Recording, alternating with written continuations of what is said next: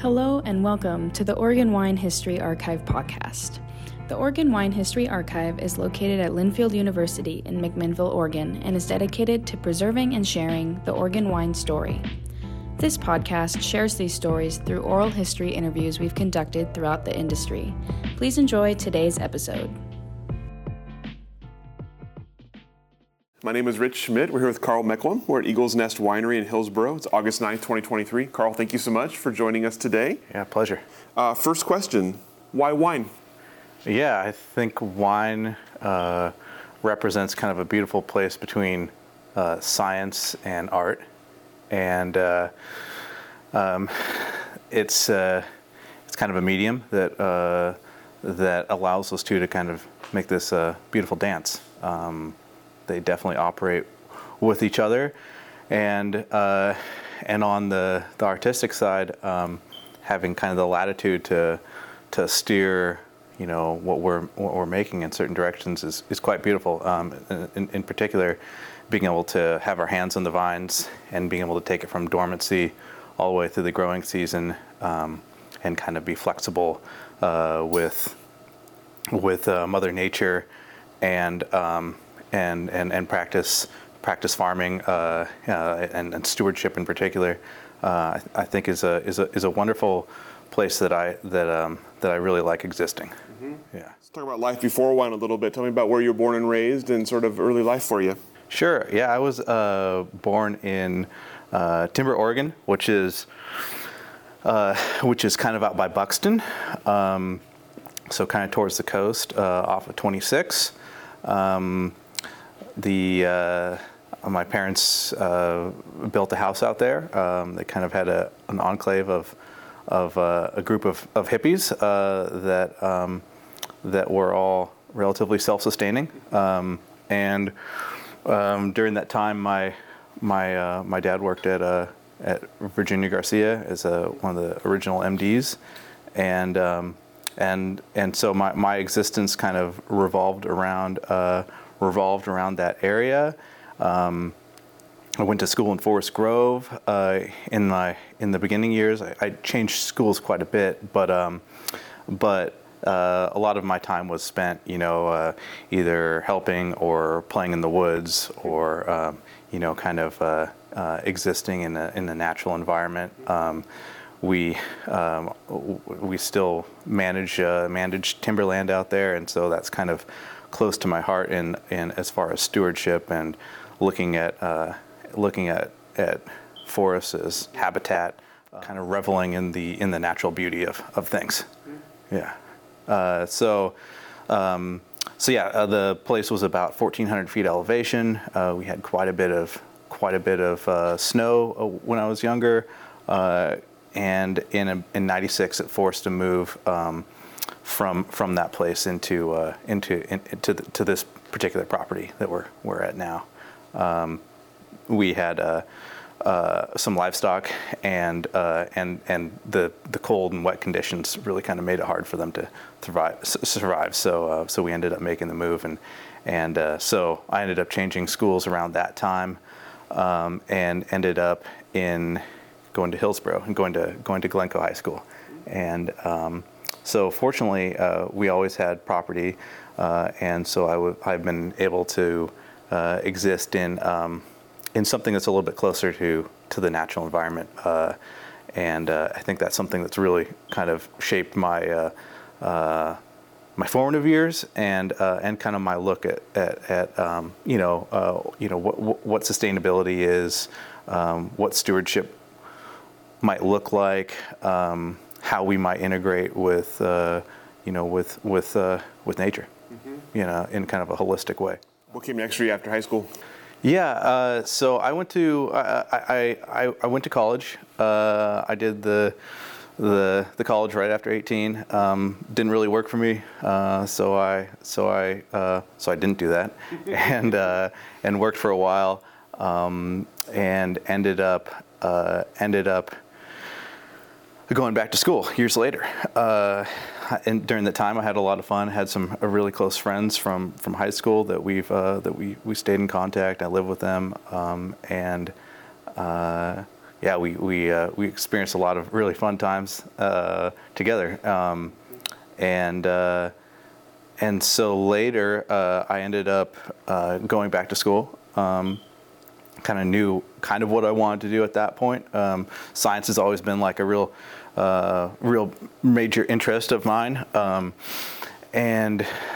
so I kind of took a track that kind of kept my options open as far as like looking at pre-med and that kind of thing. So biology, chemistry, those avenues have always really been interesting to me, and I think might be partially because my dad was one heck of a mentor, being an MD, and so at first I thought I wanted, like I think a lot of people want to emulate their parents. I thought that maybe that track would be like what I wanted, but it really didn't feel very fulfilling. And so maybe certainly not to take away from anybody else that may feel very fulfilling, but to me personally, it just didn't really resonate.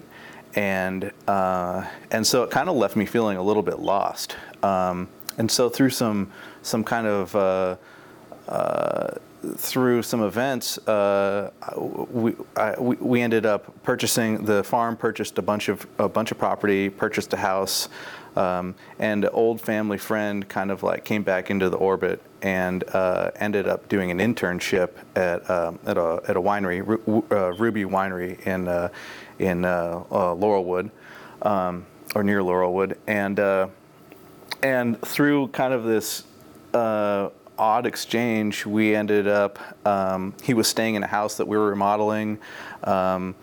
He spoke super highly of the winemaker that was operating there, and suggested, maybe you should do an internship, see if you like it, and so I figured, during the next summer that I would take that opportunity. And I did, and I really loved the camaraderie. I loved the science that was involved with it. I loved the long hours. It was quite fulfilling. Always have been somebody who loves food, who loves smells, and the aromatics and everything that kind of permeated the winery, especially during active fermentation, was just like intoxicating, maybe on multiple levels. and so I also found that a lot of the time wineries kind of operate within within these kind of confines that most places aren't. Most people don't flex between vineyard work and winery work. It's like kind of one or the other, kind of these two different teams. And also what I found is that a lot of the skills I had through growing up on farms and being around livestock and knowing how to weld and, being handy with equipment and things that really kind of lent itself well to this, because really it is agriculture. It is a subsect of agriculture. It is production, but there are. We operate around like three-phase motors all the time. We have forklifts. We have all these things that if you know how to fix them, it can be quite advantageous to winery owners, things like that, because otherwise you're making calls in to have people fix them, and it just increases overhead and so I found myself as being, like a relatively valuable asset, just because of some of the skills that I had, and that felt great, as well as being able to kind of apply some knowledge to wine production in the sense of in the sense of chemistry and biology, and that kind of that was really alluring, and but it also felt a little bit disjointed, because I love plants. I spent a lot of time in college learning about plants on biological level and such, and so it kind of really spurred an interest into, how does the vineyard, how does that play into wine production? Are they separate? Are they intimately linked? And that kind of like led this quest for kind of understanding, what was wine production. And it started becoming very clear that there are kind of two schools of thought, and one of those being that, regardless of what the fruit looks like or what's coming in, we can make wine, and applying hard science, applying things that can, enzymes for extraction, things like that can enhance the wine. There's this school of thought where you apply things like that, and then there's also this beautiful kind of old world approach where it's like that most of that happens in the vineyard. The soil type kind of guides the production of the wine, crop load, and this this deep understanding of what's going on in the vineyard guides the decision-making process in the winery. And once I started understanding that, it just opened up this whole nother realm of possibilities, and which lent itself to my own interest about plants, and and looking at fruit as a biological process, looking at stress, looking at what do thin soils lend to wine, what do deep soils do to wine, iron content, all these like things that I'm fortunate enough now with this project to kind of let guide the hand of wine production, and I think that the realm in which the winemaker exists in the vineyard too is a special place, and something that I feel very, very privileged to be able to represent in this industry. This industry is beautiful in the fact that it represents so many different sizes, huge production sites, massive acreage, and where we can kind of zone in and we focus on things in a very small scale. We're able to, selectively harvest. We're able to watch the vines. That lends itself to, to identifying where soil types, where the delineations between soil types exist.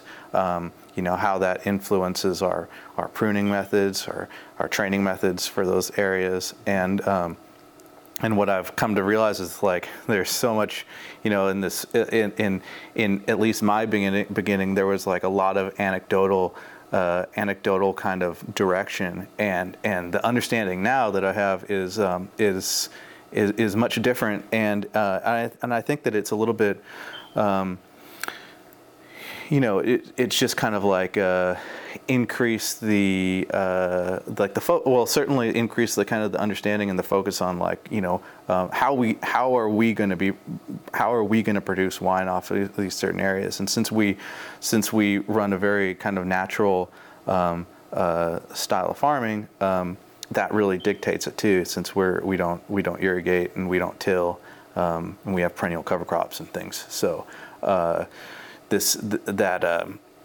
that really has increased my awareness of what can wine production look like, in different capacities, and I think that through that process too, I've really begun to romanticize about small producers in the old world. I mean, these small operations where it's there's maybe not enough revenue to have a huge workforce, and so their hands are in all of it, and the understanding and kind of the way you are interfaced into the land that's producing wine that is representative of the person and the winemaking style, and also responsible for keeping them afloat is such a beautiful representation of farming, and kind of like a cyclical effect. Yeah. So tell me about the process of learning that for yourself from kind of an internship to sort of the next step. What was the education process like for yourself, and what were the kind of the steps along the way toward where you are now? Yeah, it was steep. It was so really the wine production made quite a bit of sense as far as from like with some chemistry understanding. And I also had a bit of understanding about plants in general, not necessarily in particular to the Vitis vinifera and training methods and things like that. I kind of had I knew some of the underpinnings of the biological processes that we were trying to harness through certain kinds of trainings. Kind of understood. What crop load looked like, but a lot of it was the most beautiful part of science, and that is trial and error. So just employing the scientific method, trying lots of different things, failing at some. I don't want to say failing a lot, but failing at some for sure, and a lot of reading.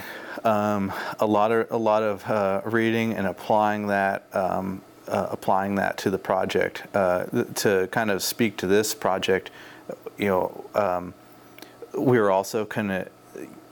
I knew the direction. There was a big vacuum on the property. We knew that we wanted to plant vines. We knew that we didn't want to be grape growers. I knew that we wanted to, I wanted to produce wine as well. And so we also were kind of like, we had some constraints, and those constraints being like kind of bureaucratic in nature. And in Washington County, which is where we are, there are some requirements that you have to meet in order to have a winery. You have to have a certain amount of acreage, that being 15 acres. You also or you can have like a long-term lease with a contiguous parcel.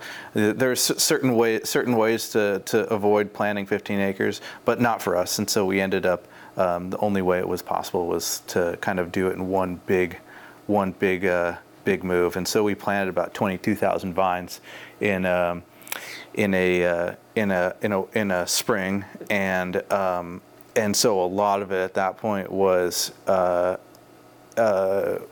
what was trial and error. And the most interesting thing about this style of farming is that you have one decision, but one decision that kind of governs like what happens over a part of a growing season, and the only thing between you and executing is like 22,000 vines. So you just have to buckle down and just, it's kind of like climbing a mountain. You don't look up, you just chug along. And I think that it really, it takes a certain kind of person with a level of perseverance to do those kinds of things. I mean, like, in the beginning season, we were cutting everything back to 2 buds, to start the training of a stalk, of a trunk, and that is backbreaking. I mean, it's just it's a lot of labor. And one of the things that I really want to bring awareness to in this through this project is that that there are so many unsung heroes. I mean, like, we talk about like wine production, and there are like groups of people that do far more work than we do, and they are like absolutely integral to this industry. I mean, without agricultural workers, we couldn't do what we're doing. Certainly on large scales. I mean, so for the awareness for this, for our project is that of a farmer, and it's laborious. So I guess to segue back, Yeah, a lot of it was long days in the field, and then reading at night, and then employing those, and seeing what worked, starting to learn about what soil types do. How plants respond to them. I mean, we have 3 different soil types on our particular place. So these deep, well-drained soils versus the thin, shallow soils that have fragipan. It's an entirely different game. I mean, like it's certain soil types. It's very easy to employ these pruning methods, and do like a bilateral cane system where you have two canes that you're laying down. And I think that's where I want to speak to like the anecdotal thing, is because we planted everything on these set spacings, and at this point, I mean, hindsight's always 20/20, but we have areas that we could have increased, we could have doubled the amount of plants per acre, and they still would have had a hard time, because we're talking about maybe somewhere between 16 to 18 shoots on certain plants, and maybe 8 to 10 on other plants. And the beautiful thing about that is that the understanding that I've had is that, and the privilege of not being just a grape, not just growing grapes, is that that those stressed areas, the vines that don't produce a lot of fruit, they absolutely produce the most expressive wines. I think that looking at growing vines from that perspective is one of the greatest understandings that I've had, and the privilege of working in this project. And it's not always about just a bountiful crop. It's about that stress, about the ratio of juice to skin, and then that was a great aha moment for me in this project. I mean, we look at like old world, some like esteemed old world vines, and they just look, they look scraggly, and somebody that was looking for a homogeneous crop that was ultra vigorous, they would shy away from that for sure. And as far as this project is concerned, our deep, well-drained soils, I mean, those vines are so vigorous that is the problem. I mean, disease pressure is higher, and so as we've evolved, we condition those particular wines, or we push those particular wines towards a heavier crop load and towards white and sparkling projects, because we just don't have to worry about late season disease pressure. And so kind of that goes in line with kind of melding with the environment, and not really trying to fight Mother Nature, but trying to kind of let it guide our hand. I think that's the one of the beautiful things about this project. So tell me about as this project came to be. Tell me about sort of the timing on it. When did you plant? I guess how did you decide on what you were going to do, and when did you do it? Yeah, so we spent a couple years preparing the land, let it go fallow for a little bit, introduce some nitrogen fixers and some stuff to increase organic material in the soil, and then we planted, let's see, in 16, and so we planted all 20 acres in 16. There was a group of about, I think, 5 of us. We had a close friend of mine from high school, Jordan Anderson, one of my closest friends, who was there with me in the trenches, and so we planted all the vines in 16, and then it started employing training techniques for trunk development, and then going into particular pruning methods. How did you decide what to plant, and how much of that are you happy with the decisions you made? Yeah, we planted all Pinot Noir. I should say, to my chagrin. It it has been a creative challenge in order to like segue a lot of different SKUs off of the same vine. I think it's kind of beautiful it is beautiful in one way because it really allows a lot of creativity to run white project off of it, to run sparkling, to start delineating red wines based on soil type so that we can see them side by side. But I lament planting all Pinot Noir. We will plant white wine varietals in the future, but as of right now, we have to make white wine out of Pinot Noir.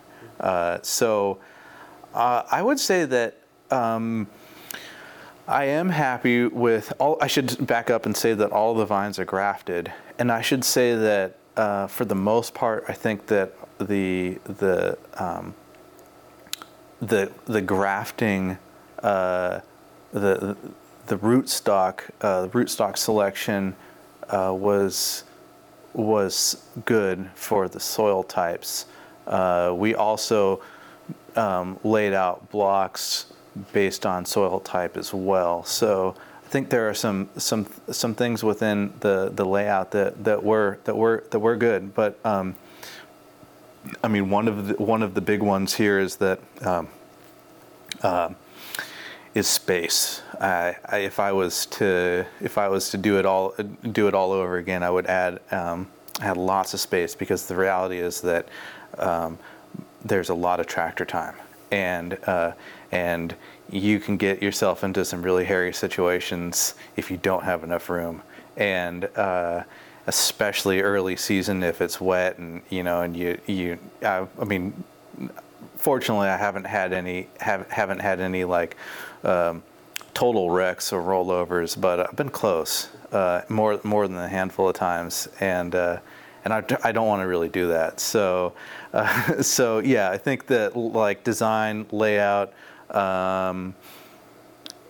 spacing absolutely on any kind of we're one of our main soil types is a windblown loess, so it's a volcanic sediment, that kind of comes from the other side of the state, very thin, collects on these ridge tops, has this restrictive layer between like 12 and 18 inches, very, very difficult to grow on, and I think that in hindsight, any kind of planting on those would probably be at like 2.5 foot spacing.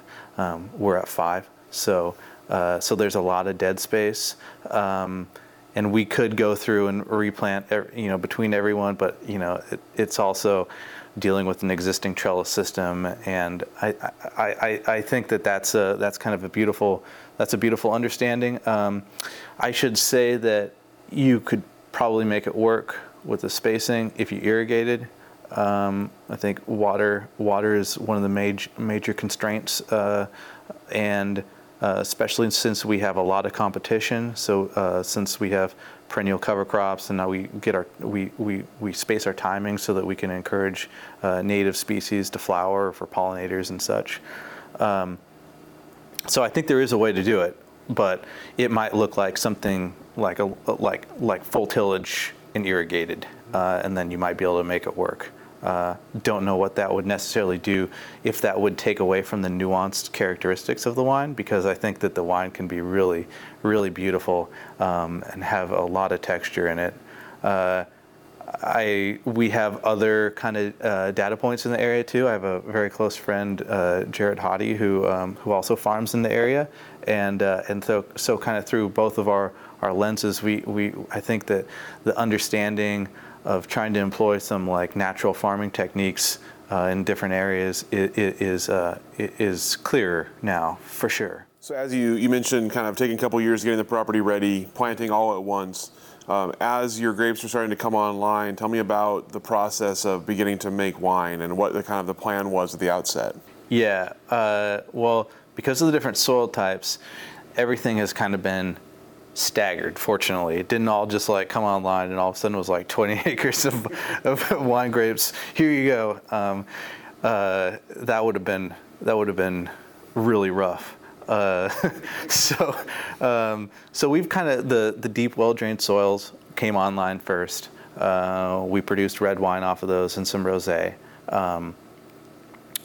As time has come along, we've had one other soil type kind of come online, and well, two different soil types kind of come online, and so we've kind of had, fortunately, we've kind of had this staggered development of wine of production. And so in the beginning, it was simply red wine. I think the first year that we actually got any grapes was 18. We didn't really have much to speak of. Anyways, for the most part, we were trying to go for vegetative growth and development of the permanent structure of the vine. But in 2019, we had our first kind of large-ish yield, which kind of equated to about somewhere in the ballpark of like 25 barrels. So I mean, not a huge amount for sure, but enough for to keep us busy for a little bit. And so then, as we've had more and more production, we've been able to kind of employ some of these practices to like keep them separate, so that we can kind of start getting like data points as far as what do the soil types lend to the wine, and what kind of crop load can these vines hold. And so it's kind of taken this approach, this much more like nuanced approach. Once we had enough quantity of grapes to kind of start employing strategies to get kind of telemetry on what we're working with.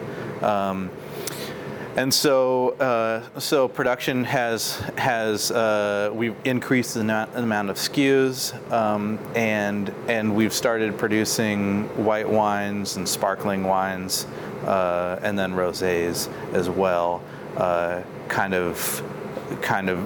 just listening to just looking at what kind of crop load we're dealing with.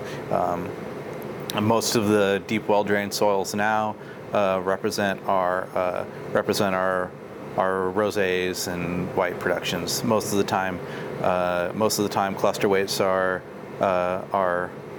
relatively high. If we're looking at red wines and extraction from the ratio of juice to skins, they aren't as suitable as other soil types on our particular place. And since in the winery we don't use any kind of additives, a minimal intervention approach. I look to the extraction as attributes in the vineyard. That's really where we're focused as far as how adequate it is for red wines. So I would say that that it's evolved a lot, the project, and the quantity too. I mean, we see about a 30% increase in yield every year. So it's kind of like a story of shifting sands, because we never really, you never really quite know what you're gonna need as far as space in the winery, and every year it becomes more. Even last year, where we were fortunate enough to escape without any kind of frost damage. So it's been this steady increase, and it is. It's really nice that it has been this kind of consecutive increase, because I think just if everything had come online at once, it would have been an absolute disaster. I would have had no idea what to do. So kind of growing into the space, growing as a winemaker, the trajectory has been like really beautiful for that. Even in 2020 when we had the wildfires and then COVID, it kind of allowed us to kind of fly underneath the radar, and that was that worked out well for us here, because we built this wine production facility in 2020, and so that was kind of one of the major projects during that time. So we had our hands full during the early phases of the pandemic, and then obviously the wildfires were such a disaster for the vast majority of the valley. I just looked at it as a moment to kind of to see what strategies we could use to minimize smoke taint, and because that won't be the last one. Absolutely not. I mean, resiliency is so important, and that won't be the last smoke event. Our climate's changing, so drought stress will most likely be an issue. So I mean, all these things I think are not necessarily cues, but there are ways that there are these points where we can look at like increasing resiliency in this industry through in context of wine, maybe through skin contact, how much time you have, in the vineyard, and doing what we can to encourage mycorrhiza, to help with drought resiliency. I think that those really kind of come back to that the notion of stewardship and kind of working with nature. So let's talk about the farming part first. Obviously, you mentioned that there's been some trial and error and some kind of learning along the way. So tell me about learning your space and learning about the different soil types, learning about the different things you have planted, and seeing and what strategies have worked from the kind of stewardship perspective as you've seen the grapes come into the winery. It's kind of it's really interesting, because I managed my last year, because I took the internship in my senior year in college, and I managed to take a soils class. And fortunately for me, it was through, I had a class that had previously been taught by Scott Burns, the infamous Scott Burns, and so I had the privilege of he came in and I can't remember what they called him, but he was more or less like a adjunct professor or something like that at that point. And he came in and did an entire class on wine and soil. And I was like, wow, this is kind of serendipitous. And so I ended up getting a hold of an old student of his, Andy Gallagher, who has Red Hill Soils. And he's a wonderful guy, a soil scientist. And I managed to dig soil pits with him. We have a little track hoe on the farm, and managed to dig soil pits and kind of delineate these soils. And it's so interesting because in practice, we do all these classifications, but it's like only one part of the equation. It's like you can navigate around some of these soils by certain by looking at nutrient levels, by using irrigation, by maybe doing some kind of either foliar fertilizer scheme or in the drip lines, or there's many different ways to avoid these nutrient deficiencies, or get it to how you would particularly like it, and so I think that there's one avenue where you can kind of like skirt around it, and in the way that I farm, there's really not. You're really beholden to what's there. I mean, to when a drought occurs, to what kind of nutrient levels you have. I mean, we can change those, but that's kind of these long-term practices, like nitrogen fixers and adding organic material. We can do that, but they're not in the same time levels as like soil development, but they're quite long. I mean, they don't just happen overnight. And so in practice, kind of identifying the soils with him was very useful, and seeing some of the traits and some of the aspects of these particular soil types. But really in practice, it was an entirely different beast, because I had never taken vines in development phase. I had never taken them through development phase on these particular soils, and so that was an entire learning curve, because you really don't have a really good understanding until they're there in the ground.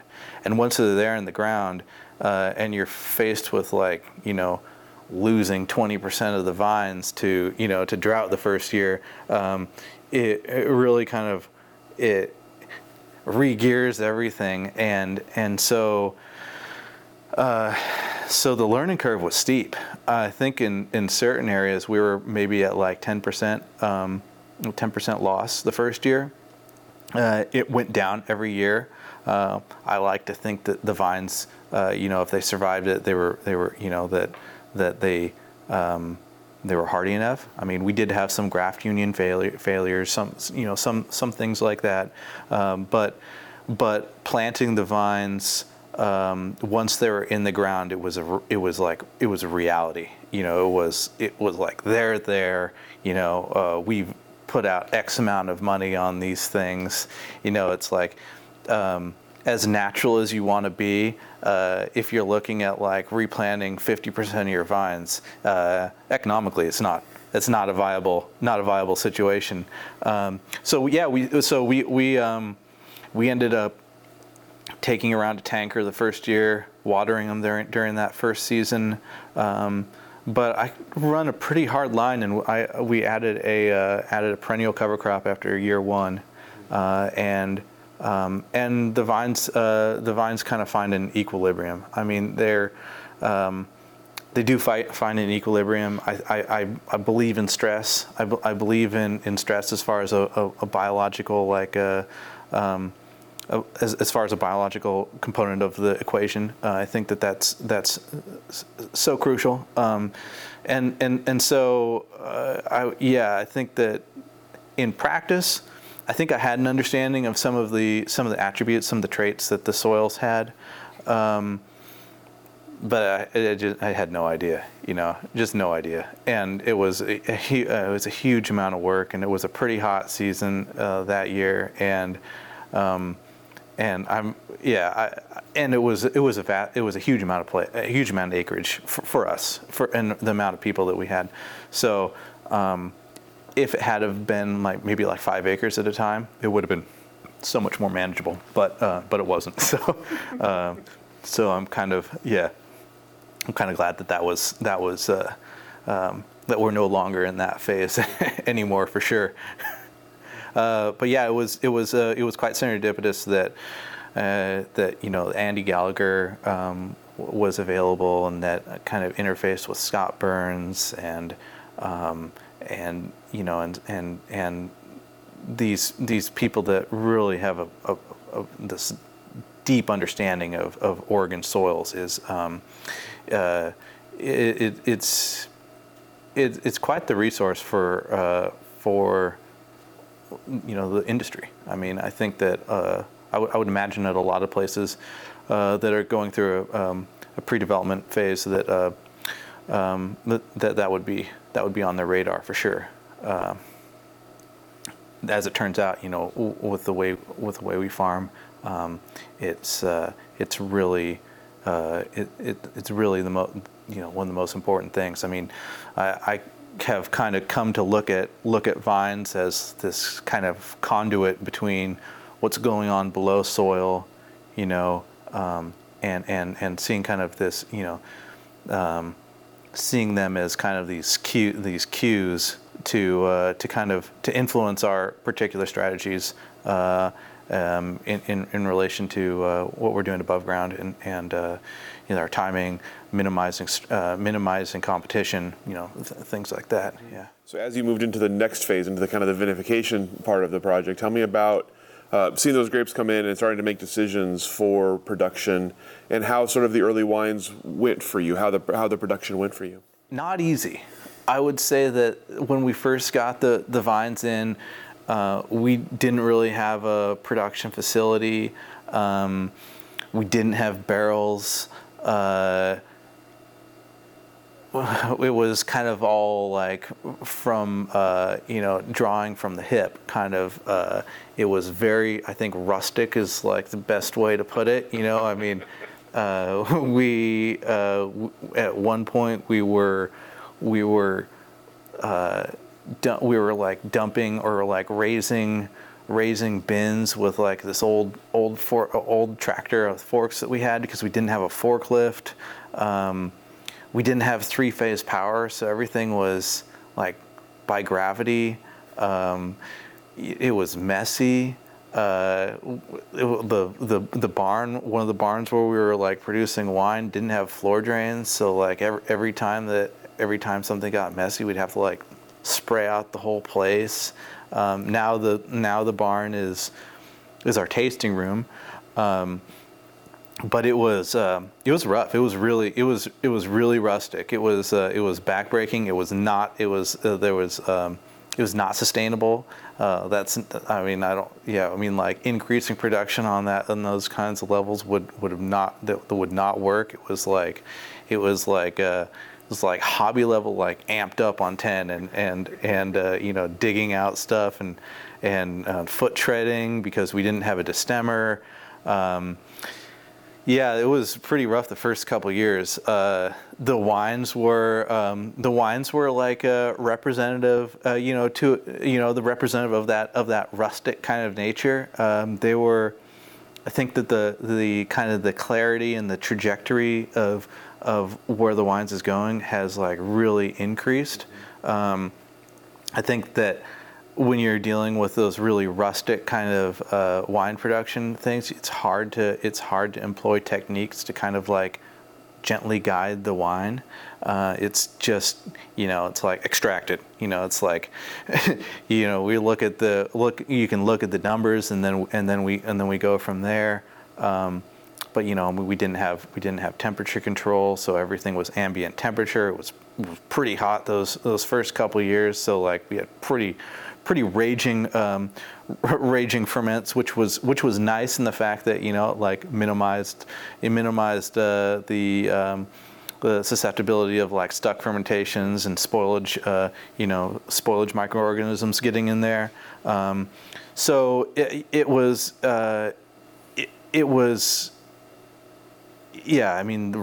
like rustic beyond belief. The wines from those years were. I don't feel like they had as much. I don't feel like they had as much. I don't know, like as much. Not. They had plenty of feeling because there's kind of some trauma involved with them, but they didn't have as much. They didn't have as much like site. They didn't have as much like of the essence of the site. They didn't have as much essence of the soil. They were all kind of harvested at once, so there were these big blends. So they weren't representing different soil types. We just didn't have the means at the time. So they were just kind of like red wine from the northern part of the Tualatin Valley, and as time has passed, and we have more tools at our disposal, things have really kind of become more clear, more clarified, more unique. I think those first wines were relatively higher alcohol contents, so a little bit more a little bit more of that kind of boozy, kind of lose some of the delicate characteristics. It's just kind of like cherry, or those kinds of bold characteristics that kind of come through either through iron or things like that, iron content or heat from the ferment. And so now it's a little bit different, where I've guided the project to be, focusing kind of on lower alcohol wines, very low sulfites in the finished product. Certainly taking a minimal intervention approach, but also using different areas to kind of enhance these nuanced characteristics of the wines, and not being opposed to floor yeast, and not being opposed to being on lees for extended durations of times. And so some of these techniques are part and parcel because of having space and having some of the tools that we can use. I mean, even our having a nice press that can use that can be that's a closed cylinder that we can use inert gas. I mean, now most of the wine that we produce, if not all the wine that we produce, a lot of the movement of finished wine is no longer through pumps. It's primarily through inert gas to keep it really delicate. I think one of the big learning points that I've had is how delicate Pinot Noir is, and I think that's one of the things that comes along with tasting wines from all over the world, is that you start seeing these different representations. And I think that a lot of my earlier understanding of what Pinot Noirs were from probably places that were larger productions that were really focusing on sugar levels. That may have been adding acid after the fact, or to combat some of the physiological development changes as they went along, and I think that sometimes that can feel a little disjointed, and the reality is that Pinot Noir is just such a beautiful, delicate, aromatic wine. That you can just lose these things so easily. And so I think that through being exposed to more wines coming from other parts of the world, in particular France, that these lower alcohol wines that really focus on the acid backbone, focus on on a pH that's relatively lower, somewhere in the 3.4-ish range. That picking and not focusing on sugar level really can be advantageous to making wines that are supposed to be very delicate. I mean, and I think that's one of the biggest changes that I've had is even at this point, I think I kind of look at if I pick up a bottle off of the shelf and I see that it's a higher alcohol content in a Pinot Noir, I generally will kind of be worried a little bit that it might be boozy, it might be just really jammy or something like that, and those are really not the wines that we're trying to produce in this project, and so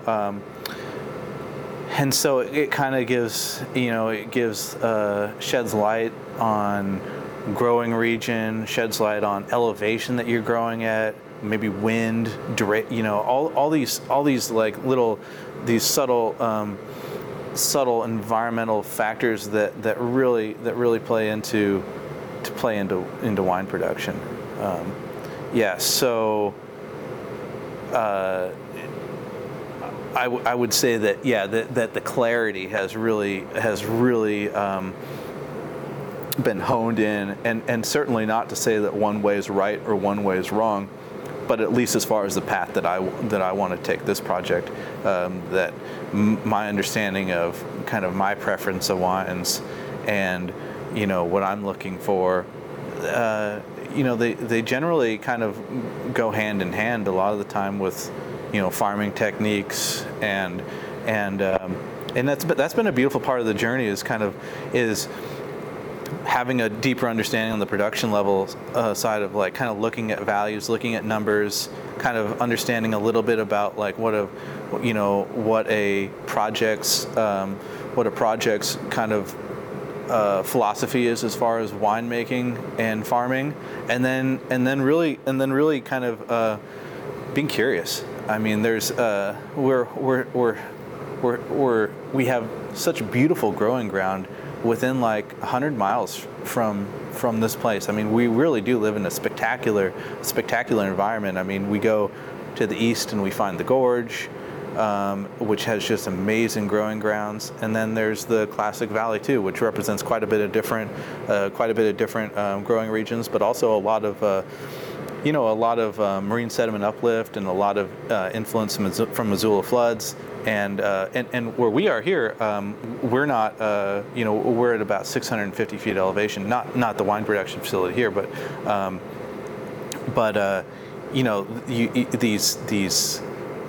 these things really, these soil types really start changing your perspective on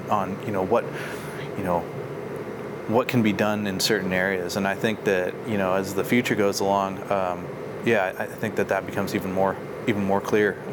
Higher elevation stuff is really, I think in general, higher elevation stuff is really, really fascinating to me, really interesting, really producing like kind of tight wines, tight in the sense that they have acidity, they have these delicate aromatics. I think that's really something that draws me. I mean, draws me closer to them for sure. So tell me about the selling part of it. Coming up with a brand, starting to sell wine. How did the name come about, and how has the selling gone so far? Yeah, so the name comes from a landform that I grew up on. The names out there are kind of ridiculous. Like I grew up right next to Wildcat Mountain. I mean, like, I think it was probably along the lines of like, see something, name it that, and that was about it. So we had a forestry, like a sustainable forestry management company that me and my dad managed. Really, all it was about 180 acres of land out in the Coast Range that I grew up on. And so when we first got started with this project, that business entity purchased all the viticultural supplies, so trellis equipment, plant material, amendments, all those kinds of, all the things that go into producing wine, and so we kind of just stuck with it because it's close to both of our hearts, as far as that being where I grew up and that being the place that he and my mom kind of made their home. They built the house that I grew up in, and many outbuildings as well, and they had massive gardens every year, and so so it's a reminder of my childhood for sure. I mean, a reminder of forts in the woods, of hearing him with a chainsaw and like finding him, or cruising around with our dog in the woods, and so I guess there's a high degree of nostalgia because it's where I grew up. We have a little bit of a record or a history with with social justice, because my dad, my mom and dad were both in the hippie movement. My dad being a little bit more deeper into it on the social side. Both living in communes and that kind of thing. And then when he went to med school, he he was one of the founding MDs of Virginia Garcia Memorial Health Clinic, and so representing these people that don't have advocates, I think is kind of like one of the main tenets. And so we ended up linking up with a man that represents First Nations peoples, and I think that these kind of bringing awareness to some of the injustices that people face in these subsets of peoples that don't have representation is definitely one of the big missions. That and stewardship are kind of the two big tenets on this particular project. So much so that this property has 2 conservation easements on it, a working farm and a working forestry, which prevent any kind of development. Goes towards either habitat on the working forest or solely farming on this lower part. So so the name kind of has a little bit of nostalgia to me. I shouldn't say a little bit. It represents my childhood for sure, and working with my dad because that is part of the project. We are both very opinionated people. It's not always like super copacetic, but we find a way for sure. And as far as selling, so I should step back and I should say that the winemaking and the farming make a lot of sense. The business, marketing, and selling is tough. These are things that don't necessarily come naturally to me. So we experimented with self-distributing to wine shops, and we still do to a degree. But really, I had no understanding of the economics of really what wholesale looks like. And I know there's a lot of people that are very good at that can like distill it down to $1 or whatever amount of profit it is per bottle, and they can make that work, and it works on kind of these larger scales of economy.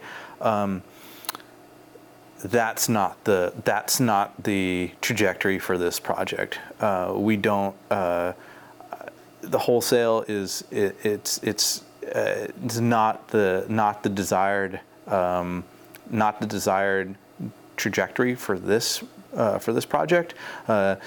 DTC is really, or direct to consumer is really, for a boutique or a small winery, it really is the thing that makes sense. We are in a little bit of a different scenario where we're close enough to Portland metropolitan area where, things like Google Maps, like cues for wineries near me. We can garner a lot of traffic through those kinds of avenues, and so we've been fortunate enough where we have a lot of foot traffic coming through with those. A lot of people aren't necessarily coming here because they 100% believe in the values of stewardship, but it's really nice because it gives us like an opening, an opportunity to speak to them about our particular path. And I think that a lot of people are willing to pay a premium to support agriculture, to support, whether it's organic or, all these different terms that we have now.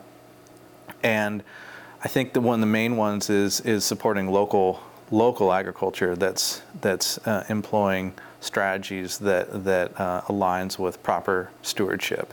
I should proper is charged. Stewardship that is trying to maintain an ecosystem, and that's really at the bottom level. That's really what we're trying to do in this project, and so selling has been primarily through kind of trying to develop these relationships of return customers, trying to develop a wine club, and then getting the ear of kind of the random customer. And I'd say that the reception, for the most part, is vastly good. And I hope that through the project that we can bring some awareness to what wine represents. And I think that if your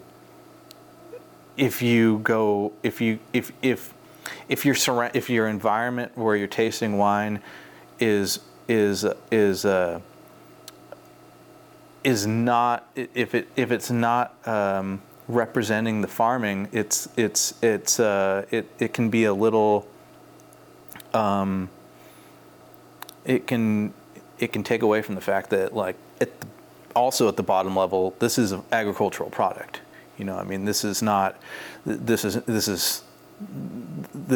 vines, this is grapes, and then this is also wine production, and so, you know, trying to sell this as an agricultural product has been one of the main principles, and so far we seem to have a good track record with kind of capturing customers. I'd say that it's been quite interesting looking at the demographics of people that find that interesting. I would say that a lot of younger consumers are very interested. We also find ourselves close to Intel and like a younger demographic that has more of a disposable income, and I think that you know, you know, my goal in those situations is to present what we're doing, and hopefully they want to support our project by buying product or joining the wine club, and so that's kind of been, the selling has been an interesting thing. I've never been a bartender. I've never worked in the service industry. In like restaurant, I've never worked in a service industry or restaurant prior to this, and so this has been like a crash course in assessing people, in serving people, in dishwashing, and then also like not taking it personally, and because it's a bizarre thing when you're selling something that you've wrapped up so much of your like passion and your soul into. It's tough to take a back seat and have this level of disconnection where you're like, I don't really care, because I do very much care. You know, this is you know, the culmination of all my of passion, of hard work, you know, and years of my life. And so that has been the absolute hardest part of this whole project, bar none. I would say the second hardest is definitely compliance work. But it is there's room for art. There's room for this artistic expression. But then there's also these like confines that are either bureaucratic or interfacing with the public, and it's so interesting. I mean, I do have a little bit of I could say jealousy. I have a little bit of jealousy for people who can operate on a small level or a smaller level, and not interface with people as much, you know, through either high-end, you know, like high-end restaurants or high-end distributors. I think that's a beautiful way also to have people that are very interested in the project. What we've found, or what I found in this, is that private tours and people who want to have a more in-depth understanding of the project is very enjoyable, because you know from the get-go that they're here. They want to learn. They want to listen. It's tough when it's tougher when somebody just says, when somebody just shows up at the tasting room and you're talking about your passion and you're talking about the project, and you can just see it on their face that they're just like, yeah, that's nice. I'd like to drink some wine now, and it's the selling part has been absolutely a crash course. And I'm fortunate where my partner Rachel is at the helm with me too when it comes to most things, but the dealing with customer base, the customer base is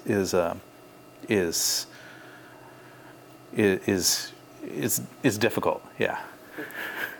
And she's very adept at that, and some of the detailed nuances of that. So obviously you mentioned stewardship, sustainability is kind of the backbone.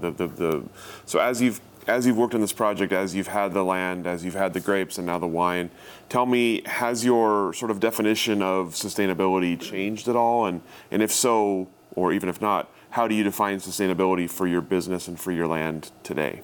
Yeah, I think it's changed a lot. I think that there's a lot of awareness into what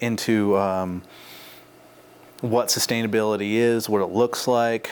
Also, some big errors in the industry. I mean, we're a younger brand.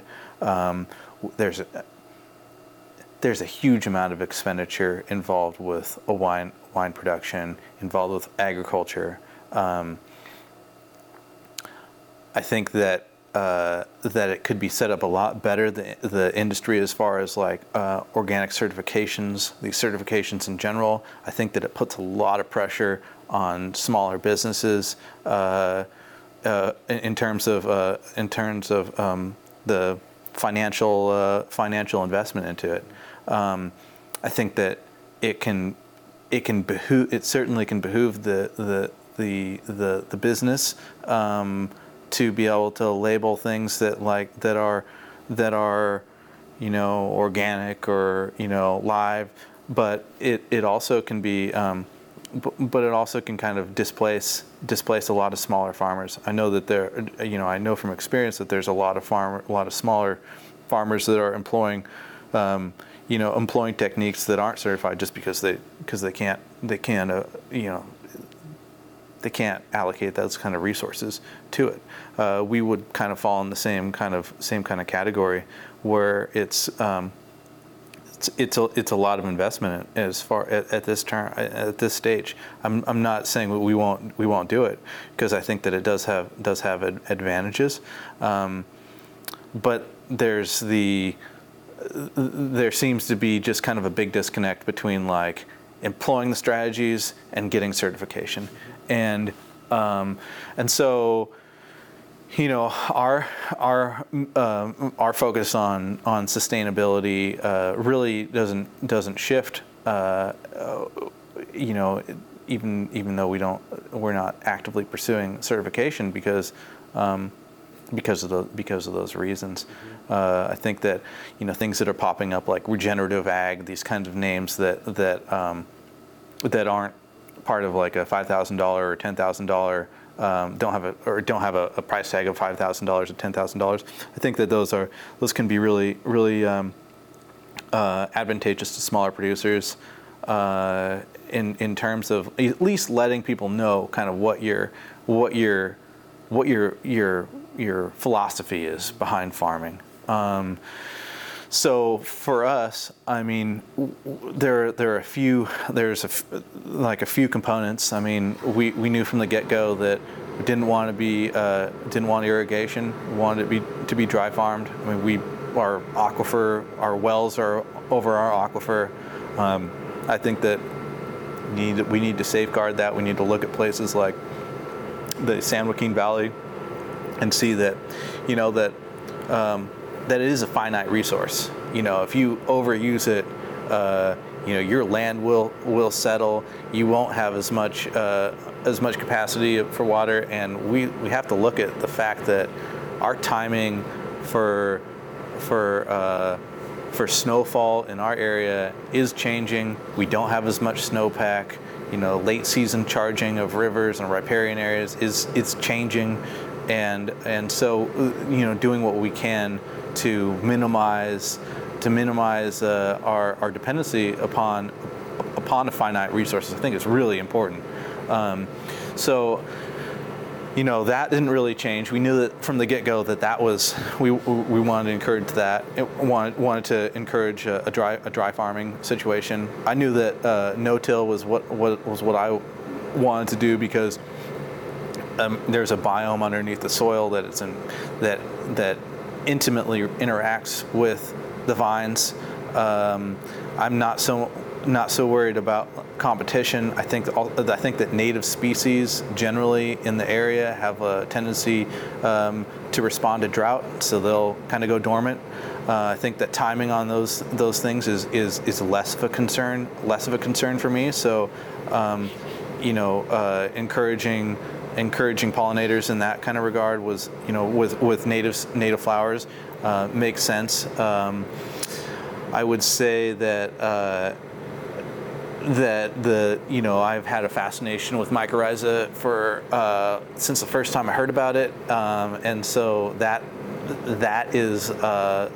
has always been part of the equation. Sustainability in terms of sustainability has changed a bit in terms of how I've looked at wine production and as far as like spray programs, and I think that moving towards bacterial cultures and some of these newer forms of integrated pest management control regimes is very important, and so that's something that we're pushing forward with this project. I was unaware of them in the beginning, so using like Bacillus subtilis and now looking at Regalia and some of these other things that can be I don't want to say entirely sustainable, because there's absolutely energy inputs that go into the production of them. I think one of the biggest ones for me has probably been really looking at the timing of when I'm using the tractor, when I'm spraying. It's a shame that they're diesel powered. And that's a constraint. We live within these constraints, and so minimizing the time in the tractor, I think is one of the big movements forward towards like a more sustainable farming for me. I think that there are costs, sure, that there's more hand labor, more cultural practices in the vineyard. But I think that those outweigh time of the tractor, emissions, compaction of the soil. I think those are all things that we have to take into consideration when it comes to sustainability. Outside of that,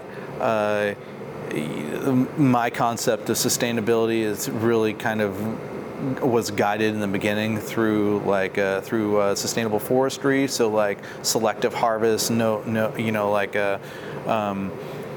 looking at things in a cyclical nature, and there's some crossover for sure with wine grapes, but it's an entirely different beast. You're looking at different time scales, for the most part. If you're looking at forests, you're looking at things that are many, like maybe 80 years or something like that. You're looking at maintaining trees for habitat that are 80 years old, whereas this is a little bit different, where we're like harvesting fruit every year, and it's this ongoing maintenance of disease pressure and trying to get fruit. So Yeah, I think that sustainability has kind of has absolutely governed the direction of the project. I think that probably where we will evolve in the area is probably has to do with water use, and I don't know the answer to that entirely. I mean, aside from doing running a dry farm system, I mean, here, this is where we use water for almost everything, for cleaning barrels, perhaps areas like California are ways are avenues to look at ways to minimize water use. I would say that the future of sustainability is quite interesting. Unclear, but I think that really important to listen to, what the forefront of the scientific community in relation to R&D here in the winery is really important. You talk about kind of the future of sustainability. Tell me about the future for the brand. What you mentioned, kind of the growth coming from as the vineyard comes online. What do you see coming down the line next for you? What are you looking forward to, and what are kind of the next steps? Yeah, the future of the brand. So, I mean, we certainly want to plant more vines. We also have to look at what our capacity for holding is. I think that the sweet spot for this project is about 2,000 cases a year, so not a huge amount. We have some constraints. Our building is not massive. We have a temperature controlled room that we can stack high, but you can only stack so high. And so I think kind of trying to figure out maybe a cap, is going to be imperative. But that's in the future. As of right now, we still have space. We expect another probably 30% increase from last year. Maintaining these SKUs from the different soil types so that we can kind of get that telemetry like we were talking about. I think that's absolutely part of the trajectory. We added some different SKUs this last year of sparkling white and sparkling red, and naturally sparkling white and sparkling red, and we've introduced some carbonic red wines, and these little SKUs are to kind of figure out the traction that they receive within the market, and so far the traction of these smaller SKUs is it's more than what we produced. So I think that as the brand evolves, I think that listening or paying attention to the data that we receive from sales, I think that really is where we kind of where we focus and where we generate more product, which is really rewarding and exciting, because the smaller projects are really the creative outlet for this project. I mean, as much as I love red wine, and I love the nuanced characteristics of the soils, and the nuanced characteristics, as far as in contact with leaves for durations of time, or the influence that those have. There is a fascination with the other production facility or other production sides of things, and so for sparkling wine, I think that sparkling wine absolutely is one of the trajectories that I want to take this project, because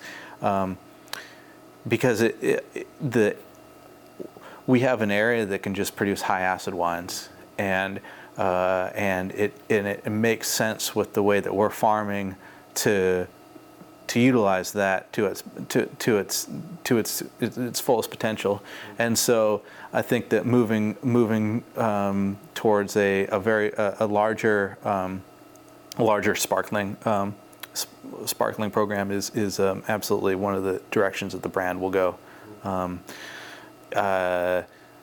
The carbonic, small carbonic wines, things like that. Those are also, I think that,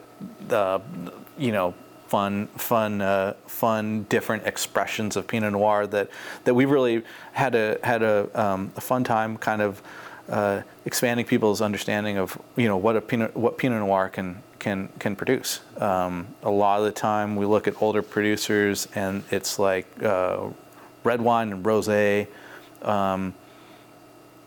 But there can be so many things in between, that can represent Pinot Noir. I mean, even to the extent of we have a lot of people that come through that are blown away by white wine as Pinot Noir or Pinot Noir being in a white wine capacity, but the fact of the matter is, if they've had champagne, they've certainly drank Pinot Noir, so kind of increasing awareness about the varietal. I think that's also one of the trajectories that we want to take the project.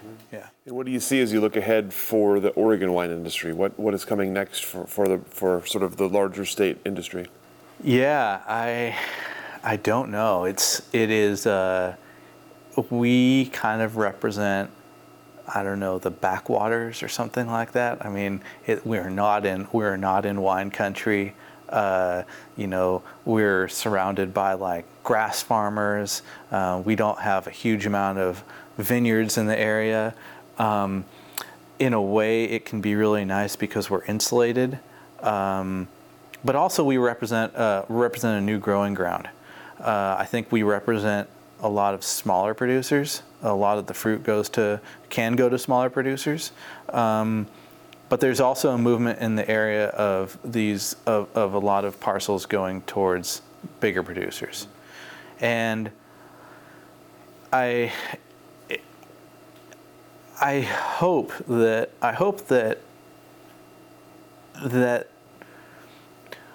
there can be enough traction in the market for small producers to develop intimate relationships with growers in the area that can pay a good amount of money for the grapes and maintain that creativity that comes along with the small producer. I think that the presence now of Jackson Family Wines in the area, I think that we may look at that as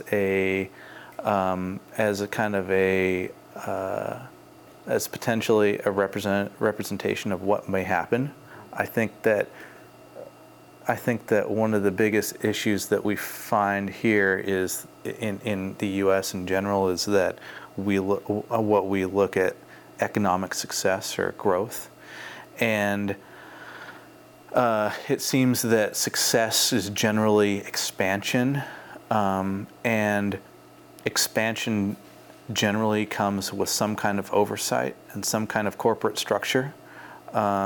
And that generally means like a CFO and CEO, and I hope that, our project, I feel privileged the fact that we don't have that. We're not constrained by that, but I hope that the small producers are able to maintain their independence. I don't know exactly what that means as far as growth. It seems to me like there's a lot of urban wineries that are popping up that may represent that. I think that things like the Carlton Wine Studio can represent these great places for smaller winemakers to have expressions. But we also have to look at the reality that it's an expensive industry, because if you're operating in a custom crush facility, you're paying rent, you're paying for grapes, you're paying for all the things, and the overhead can become massive.